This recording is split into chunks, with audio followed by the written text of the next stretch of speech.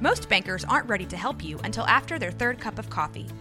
But with Central National Bank's after-hours service, you don't have to wait for the bank lobby to open to get help.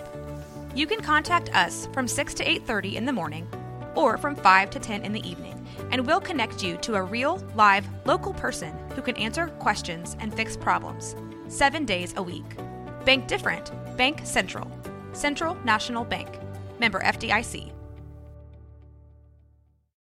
When you need mealtime inspiration, it's worth shopping Kroger, where you'll find over 30,000 mouth-watering choices that excite your inner foodie. And no matter what tasty choice you make, you'll enjoy our everyday low prices, plus extra ways to save, like digital coupons worth over $600 each week. You can also save up to $1 off per gallon at the pump with fuel points. More savings and more inspiring flavors make shopping Kroger worth it every time. Kroger, fresh for everyone. Fuel restrictions apply.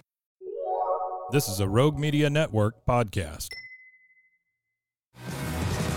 This is 365 Sports, powered by Sikkim365.com. Sam Bradshaw, Sikkim365.com, joins us now as he does every single week. And Sam, TCU is a bit of an enigma, aren't they? They have moments. They have obviously not responded to, or taken advantage of being in the national championship game last year.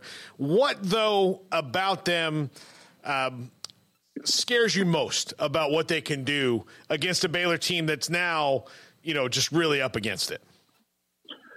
Thanks for having me on. And TCU is an interesting matchup because on the defensive side of the ball, they're very similar to the last few teams that Baylor's had up and down success with, in that they run that 3-3-5, where it's very much keep you in front of them, ask their D-line to do a lot against the run so that they can then have their secondary rally to the ball. But much like Kansas State runs it, they have some speed on the back end that will allow them to use some single coverage situationally. And they ask those linebackers to flow fast to the ball. I mean, one of the things that got tossed around Coach Twitter last year when Baylor played them was when Grimes had the guards literally pivot around and then counter the other way, because the initial action of them pulling in one direction got those linebackers to flow so fast. And it was so effective that Kansas State copied it literally like 2 weeks later. So on that side of the ball, you've got similar challenges to what's resulted in some up and down situations for Baylor the last few weeks. And then on the other side of the ball, you got a situation where you've got a lot of freshmen and second-year nose tackles and a 270-pound nose tackle going against an offensive line with guards that average 350 and an offensive line across the board that averages 330, that is able to get some movement in the run game.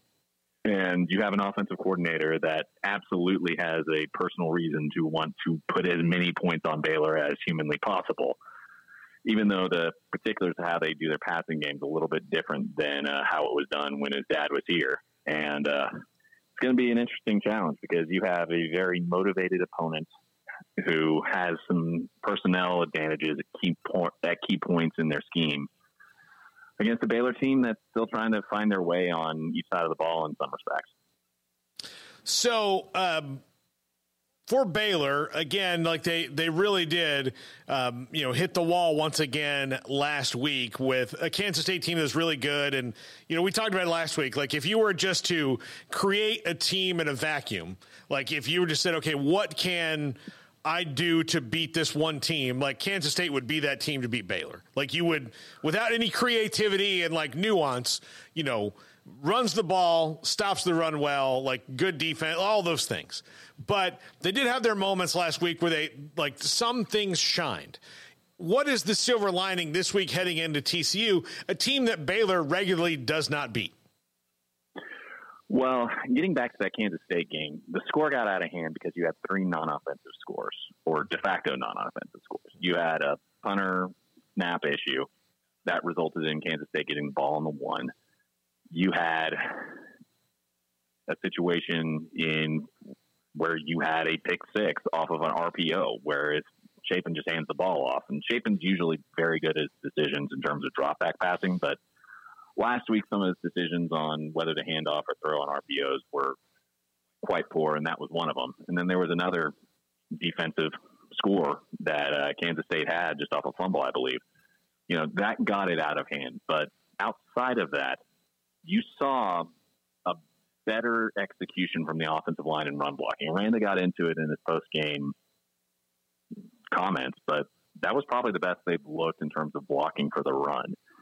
And that's one thing Baylor's going to try and look to build on as they face a team that structures their run defense and their run fits and a lot of their assignments and their personnel defensively in a very similar way to how Kansas State does it.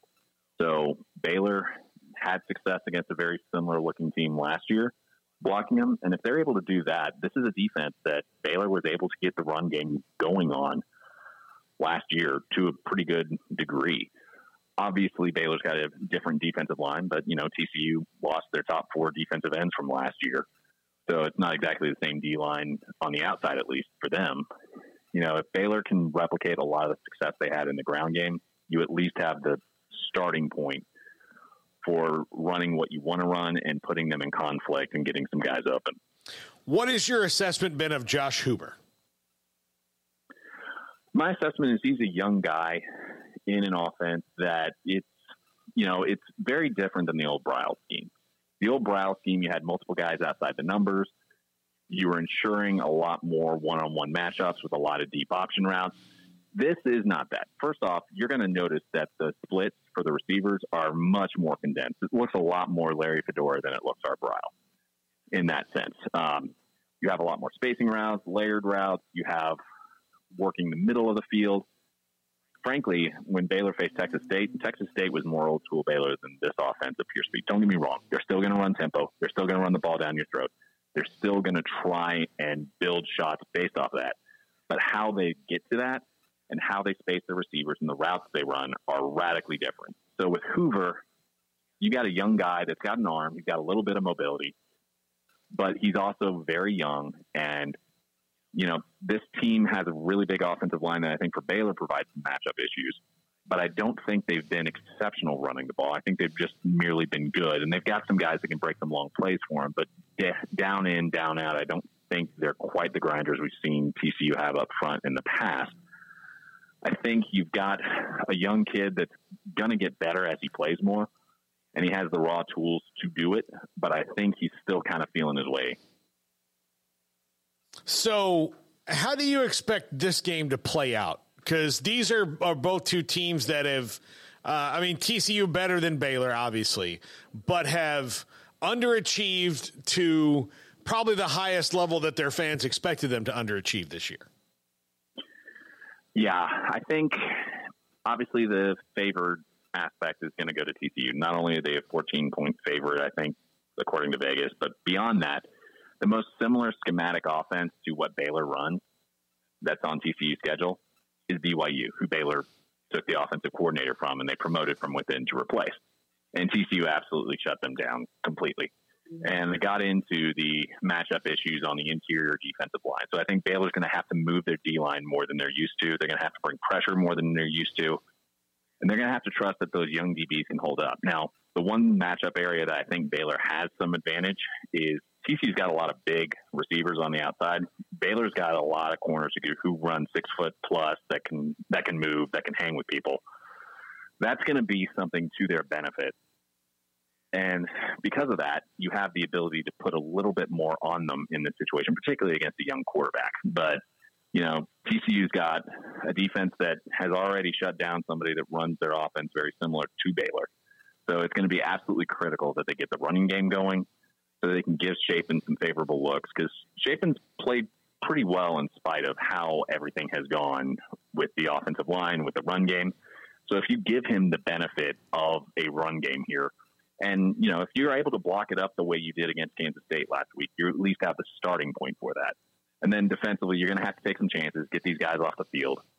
Because that's one thing that both Texas and Kansas State did really well, is they were able to get them off the field. And they're really two of the only teams that have consistently done that all year. And if Baylor's able to take some chances, get them off the field, and get ahead of the chains a few times against these guys, it could pay really big dividends. Sam Bradshaw, SicEm365.com with us every single week, and you should subscribe to Sam. So when I'm trying to think of a score prediction now, Sam, and I really can't on this. I cannot. This Baylor team's been hard to get a read on. TCU is maybe the hardest team to get a read on right now because they've got to win their next two to get bowl eligible, and Baylor would be an important one in that. But Baylor also now knows that they're not, so they can just fire all the bullets that they want, right? Yeah, and I think you'll see Baylor do some of that. I mean, you saw it a little bit last week against Kansas State where you had the quarterback throwback double pass. So it was basically a flea flicker that looked like a quarterback screen that got Dabney open for the long touchdown. My prediction is going to be a TCU win.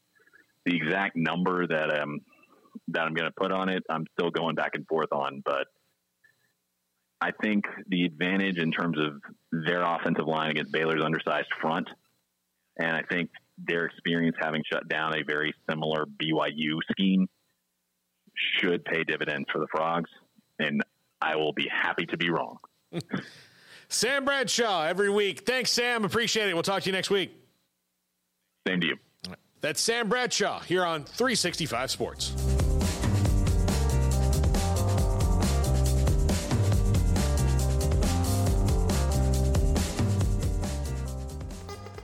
RogueMediaNetwork.com